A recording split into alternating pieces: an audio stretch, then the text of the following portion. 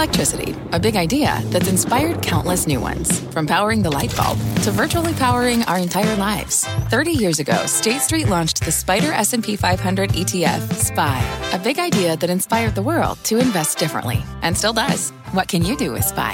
Before investing, consider the fund's investment objectives, risks, charges, and expenses. Visit ssga.com for a prospectus containing this and other information. Read it carefully before investing. SPY is subject to risks similar to those of stocks. All ETFs are subject to risk, including possible loss of principal. Alps Distributors, Inc. Distributor. Live from the NASDAQ market site in the heart of New York City's Times Square, this is Fast Money. Here's what's on tap tonight. A November to remember. From semis to small caps to regional banks and beyond, it's been an off-the-chart month for the stocks. So did Santa make his deliveries early for investors, or are more happy returns coming down the chimney? Plus, new drama at Disney. Activist Nelson Peltz once again seeking seats on the board. Will this battle end up being decided by a proxy fight, or will Iger give in this time? A live report just minutes away. And later, new highs for Salesforce on the back of earnings, a pair of social stocks surging higher, and a record-breaking month for oil producers here in the U.S.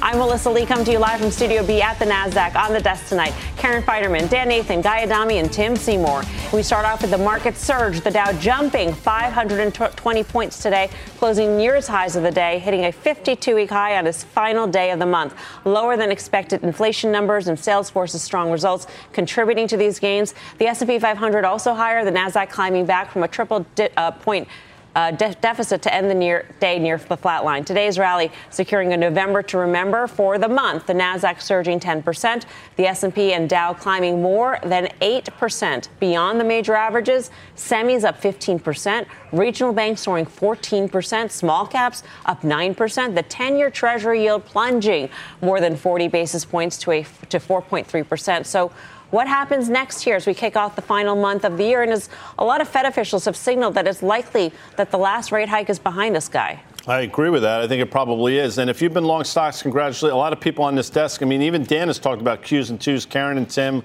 I have not been bullish, and I'm not bullish now. But I understand sort of what's going on. And the end 5 minutes of the day, that markup in the month end is almost comical.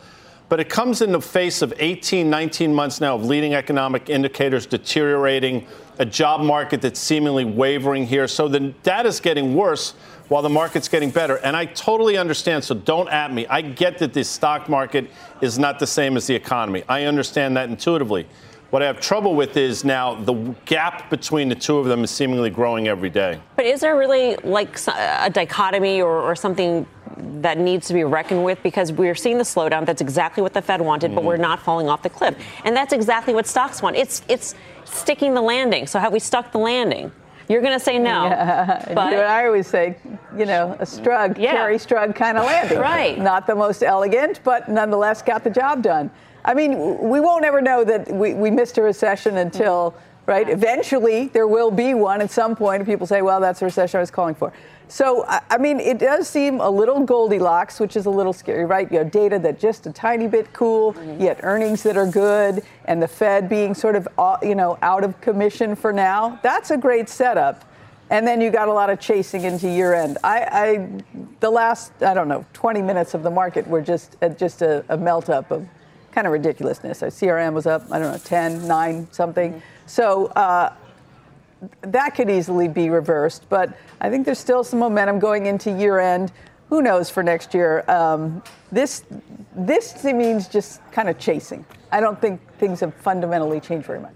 Yeah, here's the good news, right? If you are long and you've caught this rally, and by the way, Guy, you're way too nice. I was not constructive on stocks. Over the last month and a half, I really thought when we were down 10% in the S&P 500 from those July highs, I thought there was a good opportunity for a washout. I think there was good.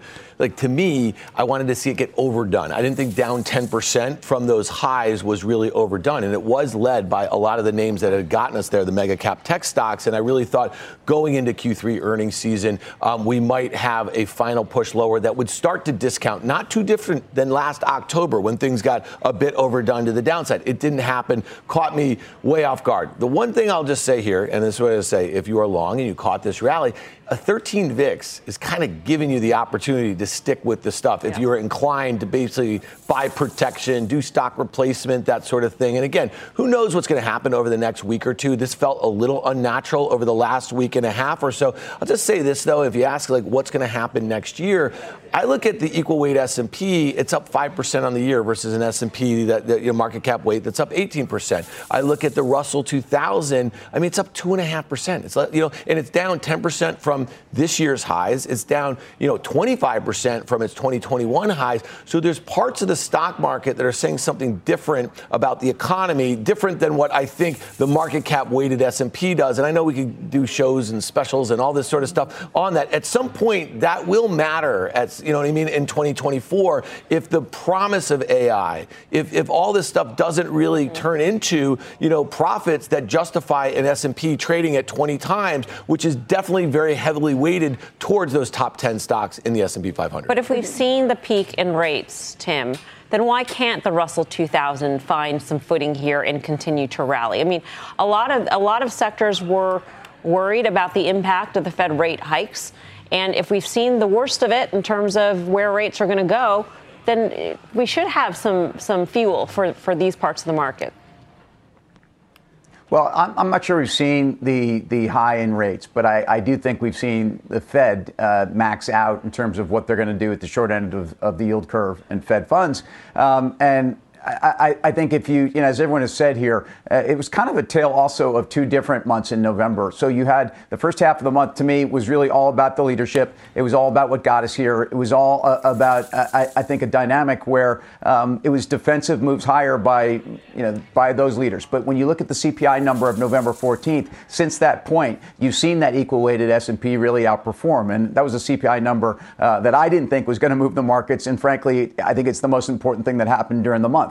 Other than a couple days ago when the Fed's Waller, who's been one of the more hawkish members of the voting Fed, pretty much acknowledged that not only is Well, I've obviously having difficulty with Tim. I'm sure he's still talking somewhere. But let's Well, just one thing I wanted to add, though. I did think the activity today out of the NASDAQ, right, out of the Magnificent Seven, seeing other things starting to catch a bid, right? We see banks have had a bid recently. The IWM, which a month ago was 10% lower. I mean, not a month ago.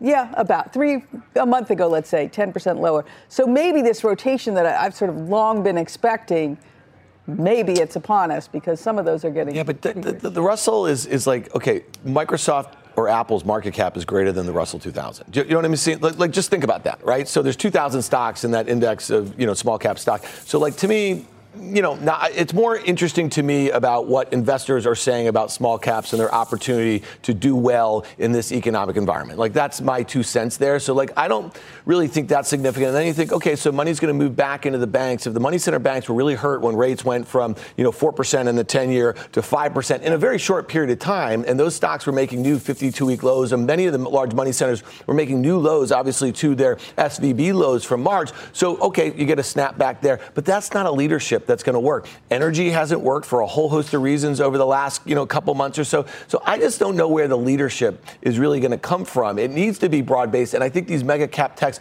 are going to need to have to participate because going back to the highs in July, it was Microsoft, it was Apple that led us off the highs, down 10% from those highs, and those stocks, outperformed to the downside versus the major indices. So I don't know. I mean, like, I feel like, and Tim said this, he started the week off and said this, that the leadership that got us to these highs, got us back to these levels, is likely going to be the leadership if we are in another bull market. They're going to continue to lead us because I don't see all that other stuff making up for what these companies can do, you know what I mean, in the economy, but also in the stock market. Speaking of Tim's back and can speak for himself. Hi.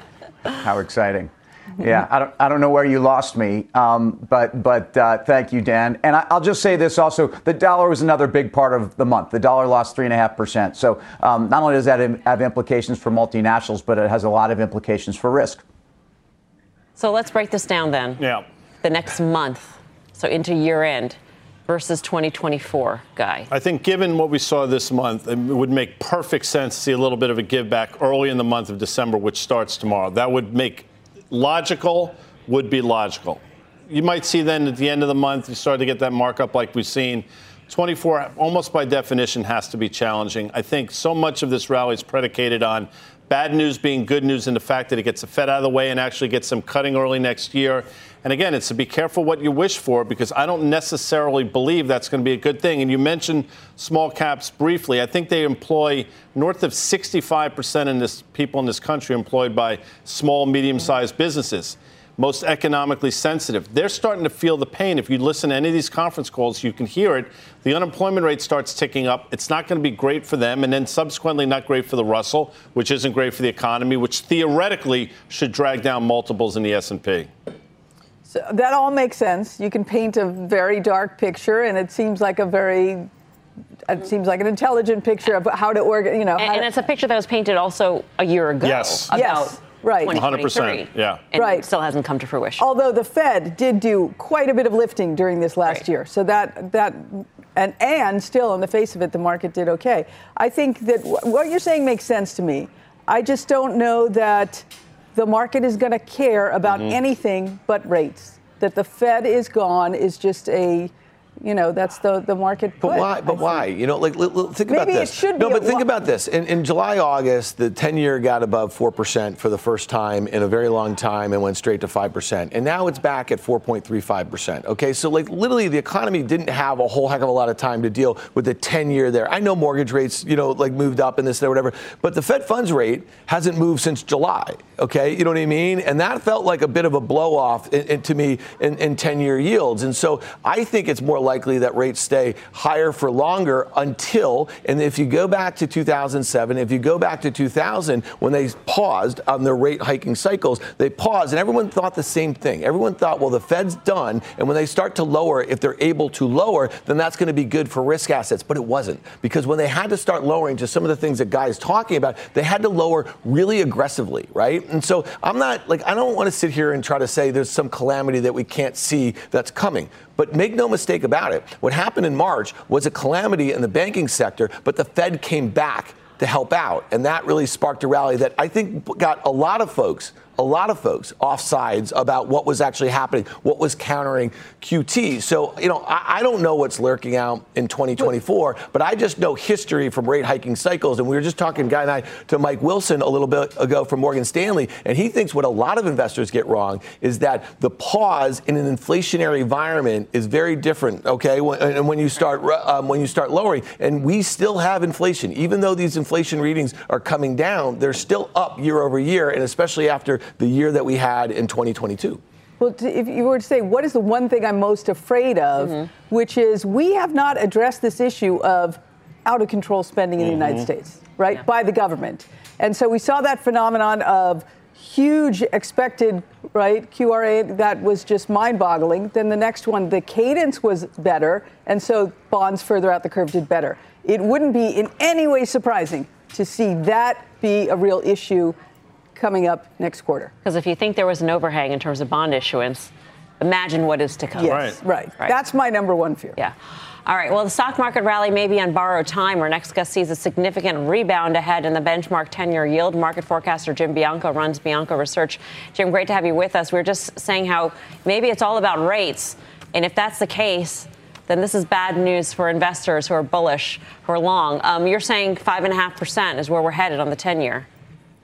Yeah, I was on with you a month ago, and I said, the 10-year's going to 5.5%, and it's been a terrible month for that call, but I'm still there at 5.5%, say, in the first half of 24. And the reason is I don't think we're going to have a recession, and I think that the inflation rate is bottoming somewhere around 3%. So if you've got 2-ish to 3-ish growth in the economy, which is what it's been for the last 5 quarters and projected to be in the current quarter, and say 3 on inflation, that's 6% nominal growth. I put a little fudge factor in there, and I got 5.5% on the 10-year note because the 10-year yield should somewhat approximate where nominal growth is. So that means that the economy, interest rates should probably bottom out here in the next month or so and continue to move higher. What does it mean for stocks? I heard you guys talking about this earlier. I think the biggest problem stocks have now is there is an alternative. There is an alternative in 5.5 to 5.25 money market funds. Dr. Jeremy Siegel just finished a new edition of his book, Stocks for the Long Run. And he says over the long run, the stock market should, over many, many years, give you an 8% return. Well, if I could get 5.5 or so in a money market fund, I'm getting 2/3 of that with no risk. So the stock market's really got to do something better than average to get people interested.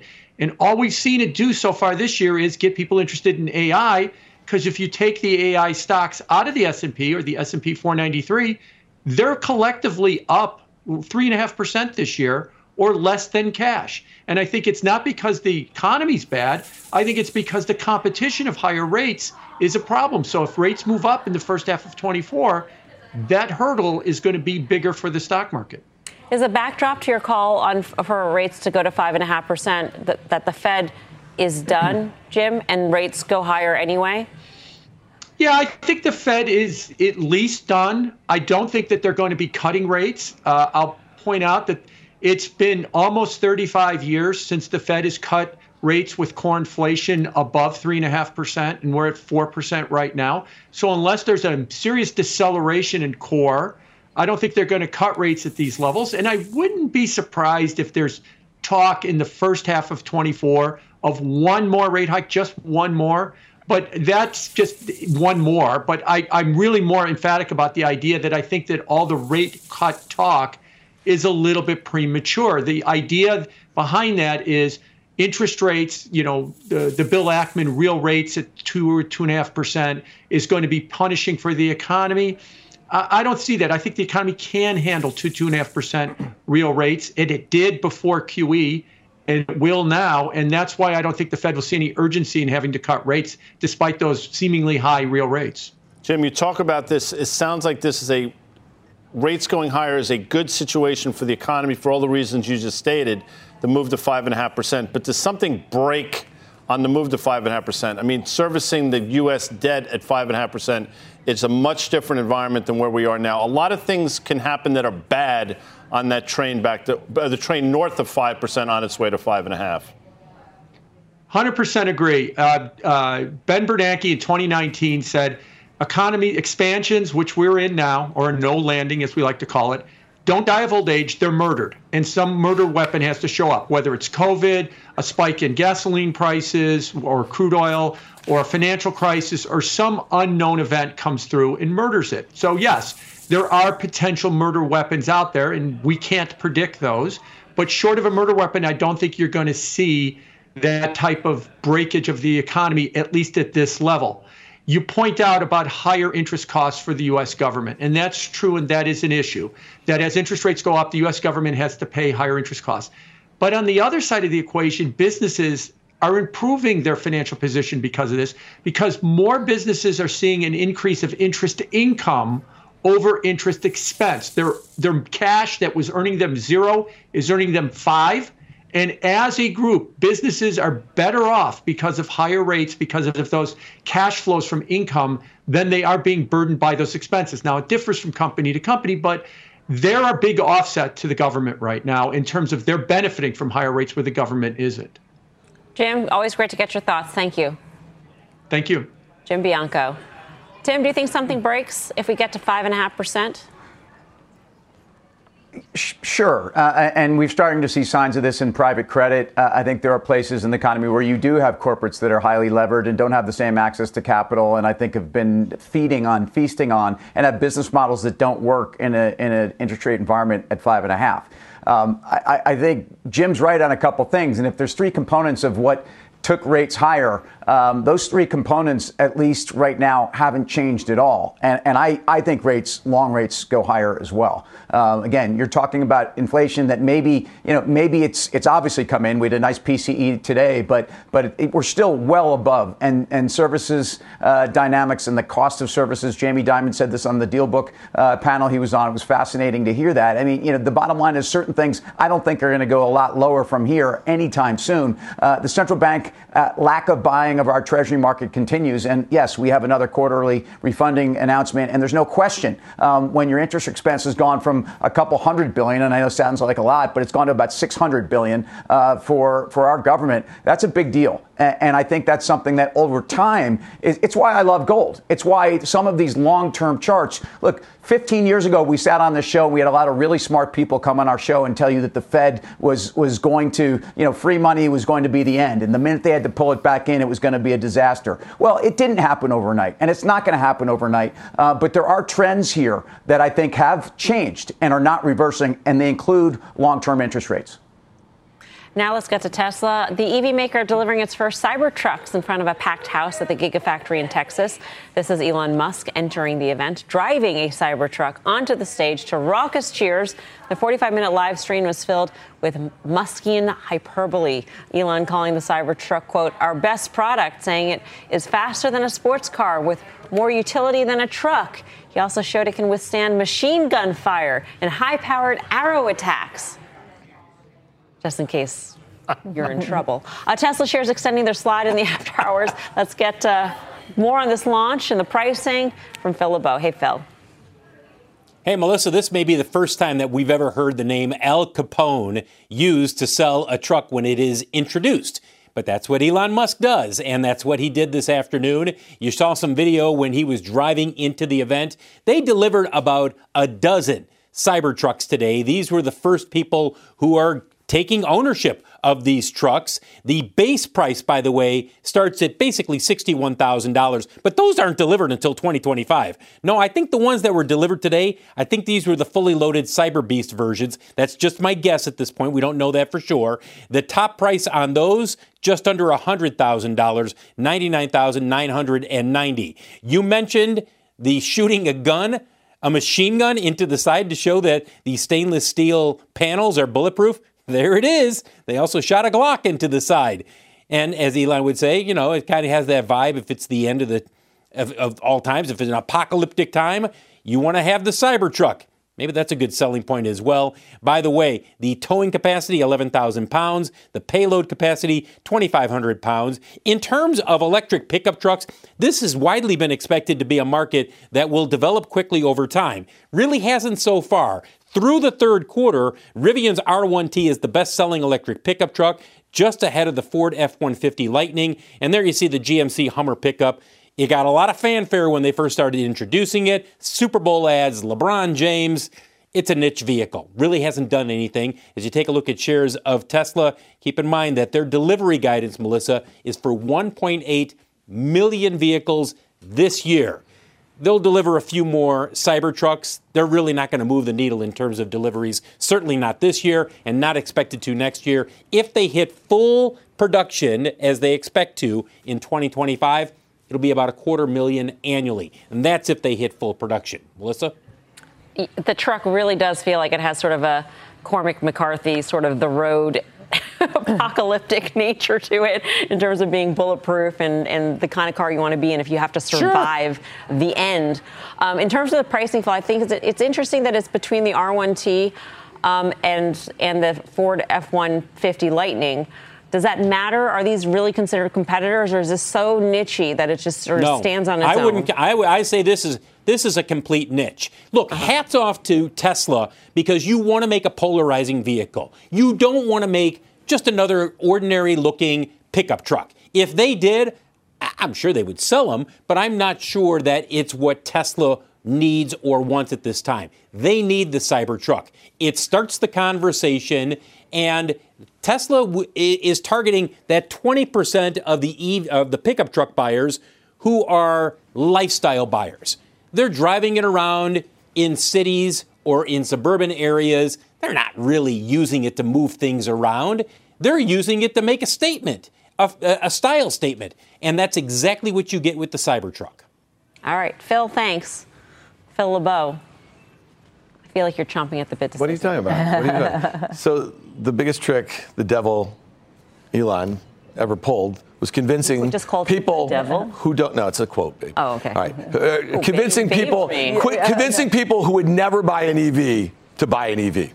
Think about that. Okay. So if you're a lifestyle buyer of that Cybertruck, you know what I mean? Like most of those people are not buying EVs. They're not in the market. Are they not? No, they're in the market. Tesla fans? They're in the market. Well, they are. They're his Elon? fans. But that's the trick that he's pulled. It's genius. I'm saying it's absolutely genius. Okay, so so now let's just look at the numbers. So last year they earned $4.07. They had a 25.5% gross margin. This year they're going to maybe do $3.10 on an 18.5% gross margin. The auto margins are lower. Okay, so next year. All this stuff better really happen, right? Because they better be able to actually raise prices again. They better be able to get efficiencies for some of these, new products and the like here and get those margins up again. Because if they don't, and the margins continue to languish down here or go lower, okay, so revenues are supposed to grow next year by 20%, but earnings are not going to get back to peak. Okay, unless margins obviously continue to go up. So again, if you're just thinking about this as a car company, do you understand what I'm saying? Like that's how that's how we look at stocks. Isn't that how you look at stocks, Karen?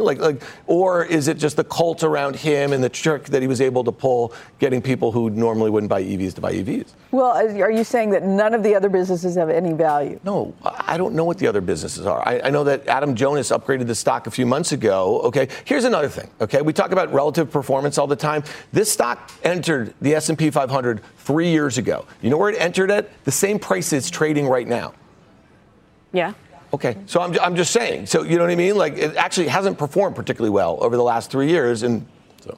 But as a trading vehicle, it's been amazing, right? I mean, it went up to 400 plus.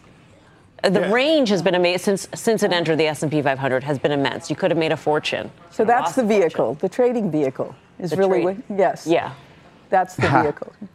Karen, breaking it down. Yep. As she does.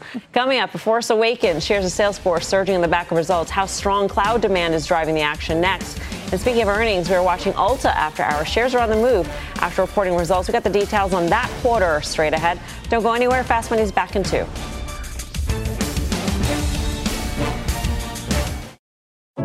What does it mean to be rich? Maybe it's less about reaching a magic number and more about discovering the magic in life. At Edward Jones, our dedicated financial advisors are the people you can count on for financial strategies that help support a life you love. Because the key to being rich is knowing what counts. Learn more about our comprehensive approach to planning at edwardjones.com/findyourrich. Edward Jones, member SIPC. What's on the horizon for financial markets? At PGIM, it's a question that over 1,400 investment professionals relentlessly research in pursuit of your long-term goals. Specialized across asset classes, but united in collaboration, our teams provide global and local expertise. Our investments shape tomorrow, today. Pursue your tomorrow with PGIM, a leading global asset manager. Welcome back to Fast Money. Salesforce floating on cloud 9 today. The company's third quarter numbers topping estimates as its restructuring efforts continue to pay off. The software name leading the Dow and the S&P today. Its gains adding to the stock's already monstrous run this year, now up almost 90%. Salesforce still down 18% from its all-time high hit 2 years ago. But take a look at that run just this year, Guy. Today, the move I thought was to 240. This move then subsequent to 250 is sort of puzzling a little bit, although with month end and everything we saw in the markup, is to Karen's point earlier, I guess it makes sense. Quarter was fine, and actually valuation is somewhat reasonable, especially the fact that now they're seemingly focused on cost. With that said, it traded 5 times normal volume today. You have to believe with now the gap that's been created to the upside, you're going to get an opportunity to buy this cheaper. For the past 3 quarters or so, revenue growth has been about 10%. It's going to be 10% in the fourth quarter. They're cutting back a lot, including on sales and marketing.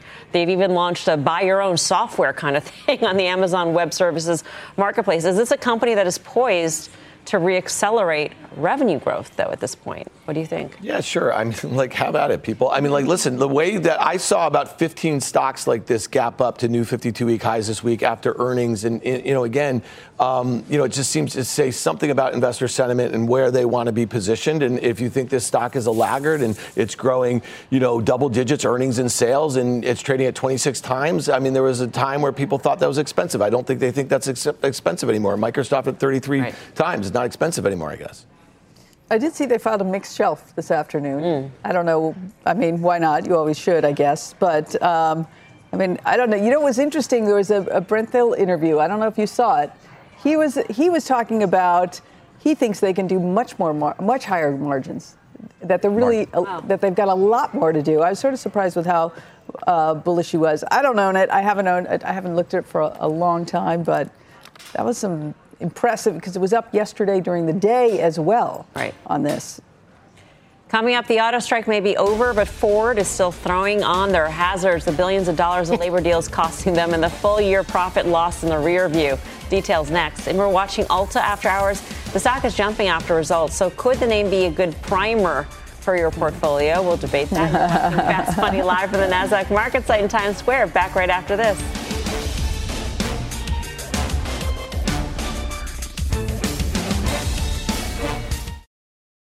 From a flat tire in the city to a dead battery on a distant drive, AAA is partnering with T-Mobile for Business to accelerate response times and get more drivers back on the road fast. Our nationwide connectivity powers location telematics, so AAA's fleet can find stranded drivers quickly while being fully equipped with the in-vehicle tools to have answers when they get there. This is elevating the member experience. This is AAA with T-Mobile for Business. Take your business further at T-Mobile.com/now.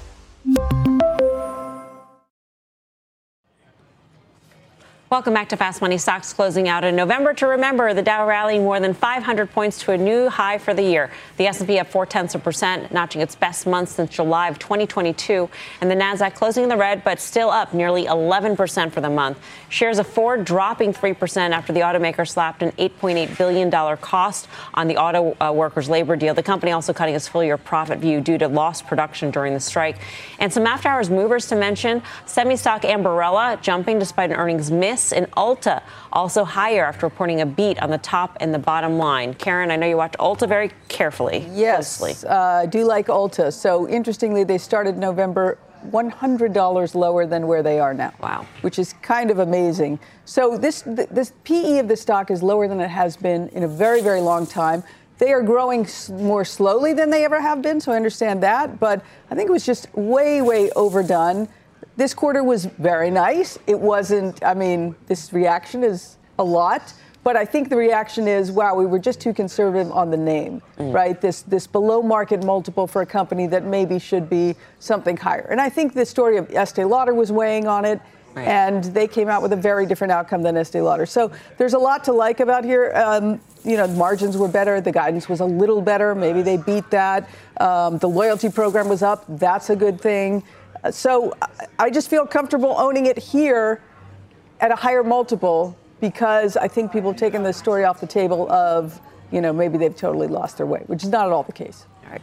Coming up, Snap. Shares of Snap and Pinterest moving higher after a bullish analyst call. How you should trade the social climbers next. But first, more drama at Disney. Nelson Peltz looking to make some changes, starting with a few board seats. What CEO Bob Iger had to say on the proxy fight when Fast Money returns.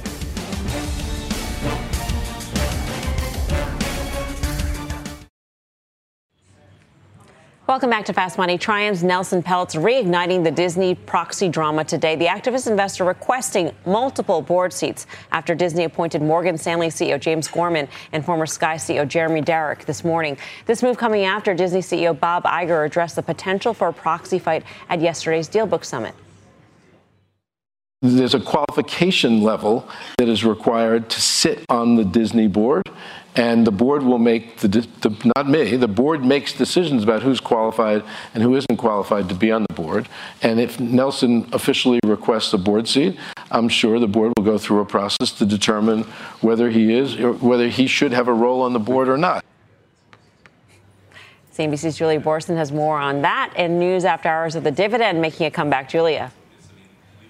That's right, Melissa. Disney just announcing it is reinstating its dividend, paying 30 cents per share for the second half of fiscal 2023, payable January 10th to shareholders as of December 11th. Now, all this comes after Nelson Peltz's Trian, which beneficially owns approximately $3 billion of stock of Disney, saying that he will seek 2 or more board seats. He said that the addition of James Gorman and Sir Jeremy Darroch, quote, will not, in our view, restore investor confidence or address the root cause behind the significant value destruction and missteps that this board has overseen.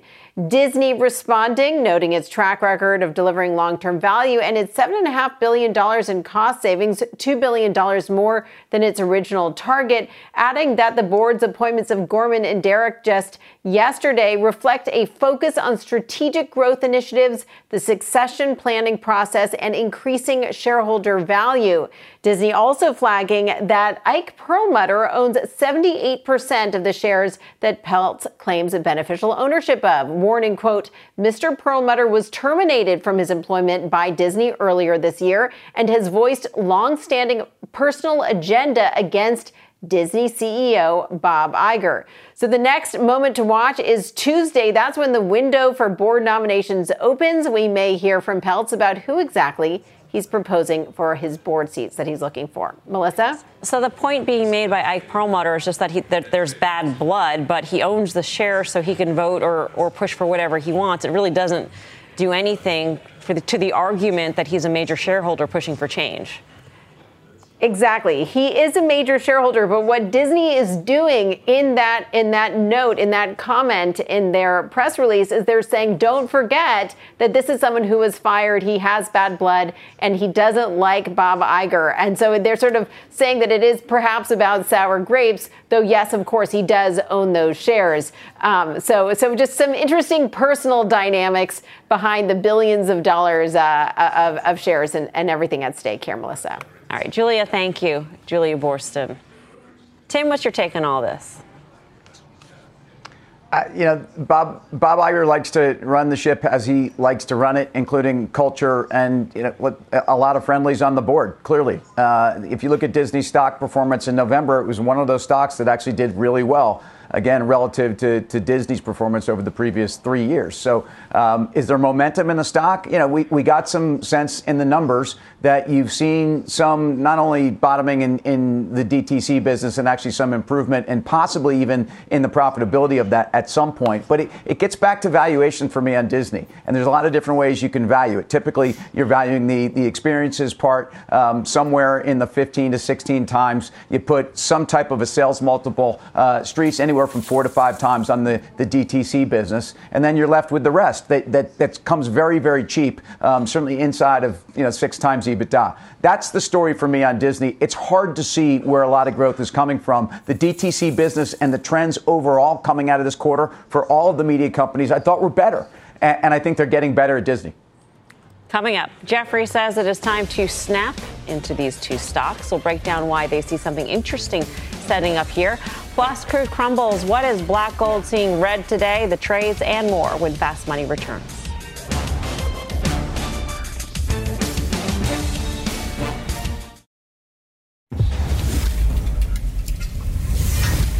Welcome back to Fast Money. Shares of Snap and Pinterest topping the tape today on a Jefferies upgrade. The firm boosting both stocks to buy, sees more than 20% upside ahead. It's been a strong month for Snap and Pins. Snap up 42%, Pinterest over 35%.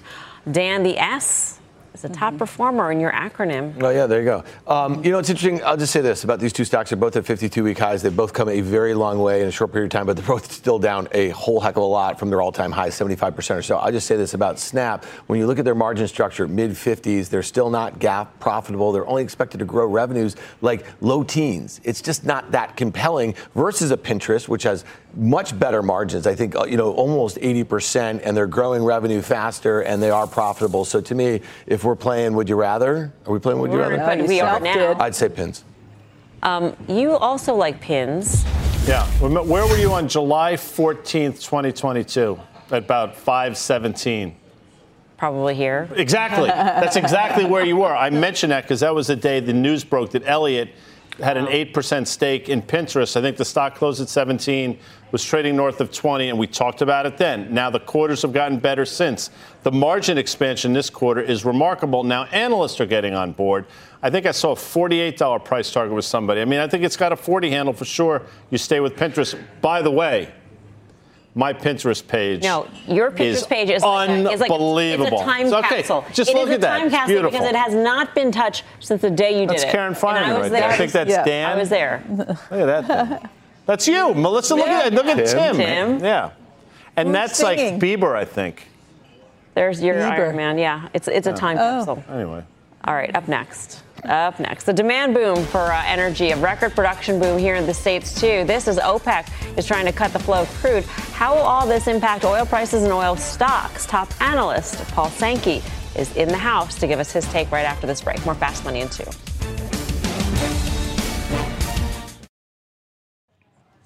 Do not miss a CNBC special report, Charlie Munger, A Life of Wit and Wisdom, remembering the late legendary investor. That is tonight, 8 p.m. Eastern Time, right here on CNBC. Meanwhile, WTI reversing sharply today after hitting its highest level in more than 2 weeks, as investors remain skeptical that today's announced OPEC plus production cuts of nearly 2 million barrels per day will come to pass. This as U.S. production hits its highest level in history. For a closer look at what is at stake for the energy market, Sankey Research President Paul Sankey joins us now on set. Paul, good to have you with us. I don't know why you're not CEO of this thing, but... Of Sankey Research? Yeah. I'm everything. I'm the janitor, I'm the CEO, you name it. So it was strange because this proposed cut wasn't mentioned in the final communique, and then some other countries independently come out with their own plans for cuts. I mean, that's sort of what was not convincing about what they wanted to telegraph to the markets? Yeah, it wasn't convincing. I mean, it's already a problem when OPEC's cutting, and they've already cut.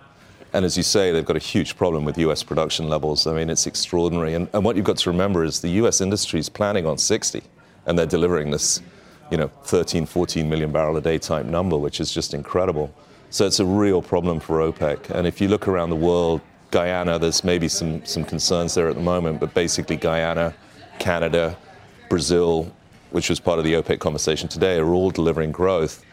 We're only 2 or 3 years from, $40 oil in 2020, negative oil in the U.S., and yet we're seeing this just extraordinary performance from the industry.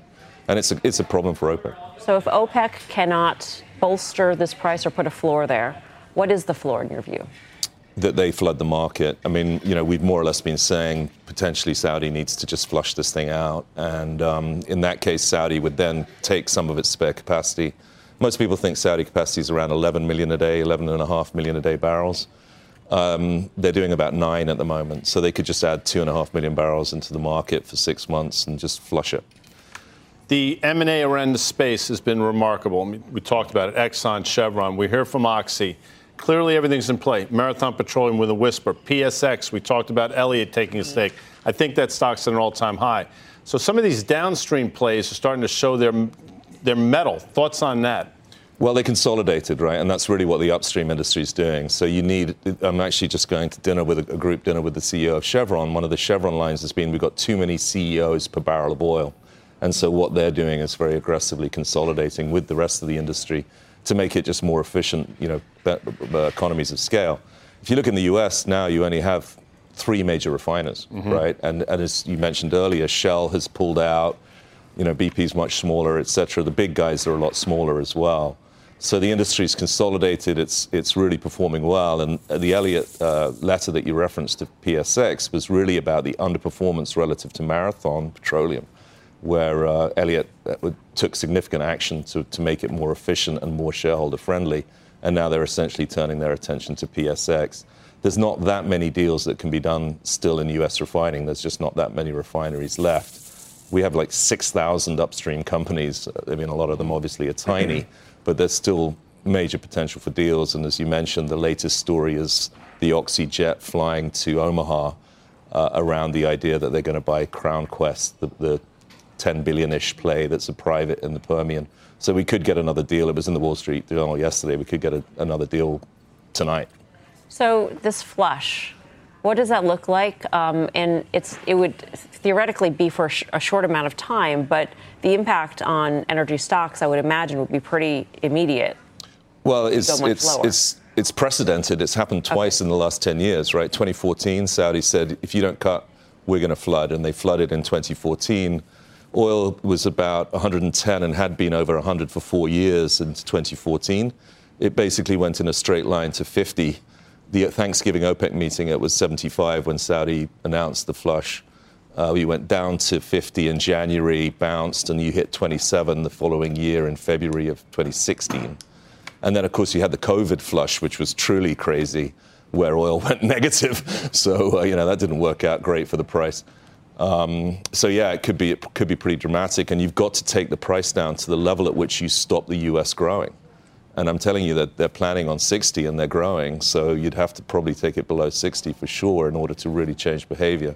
Now, of course, the rig count is falling, but production's not, which tells you there's productivity gains. So it's a tough one. It really is. It's a knotty one for OPEC, especially as demand is more than likely rolling over here. Right. Paul, thank you. Thanks for stopping by. A pleasure. Run to your dinner. Thank you. Mike Wirth. Paul Sankey, everything at Sankey Research. Tim Seymour, would you be worried about a flush? Sure, of course, because again, we've seen those correlations before. The one thing I'll say, and European integrateds are a lot more efficient than even the U.S. ones you said are efficient. If you look at Total, TTE, and Shell, Royal Dutch Shell, they break even after those big divs at around $40 oil. So I still think for investors in oil companies, if you pick the right ones, there's great opportunities here. Up next, final trades.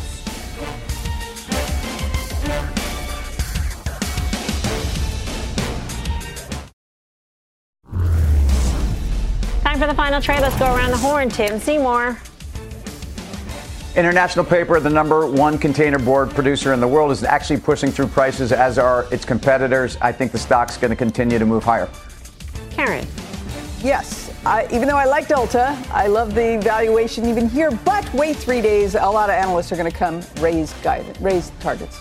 Dan. Yeah, I've been bearishly positioned in the U.S. dollar via the UUP. I want to flip that thing around and get long in here. Guy. Magic last night at the Garden, Mel, huh? The way there were 2 goals in the third period, box back. Yeah. We had that great conversation, you and I. I know. MPC continues to trade well, Melissa Lee. All right. Thanks for watching Fast. See you back here tomorrow at 5 for more Fast Money. Mad Money with Jim Cramer starts right now.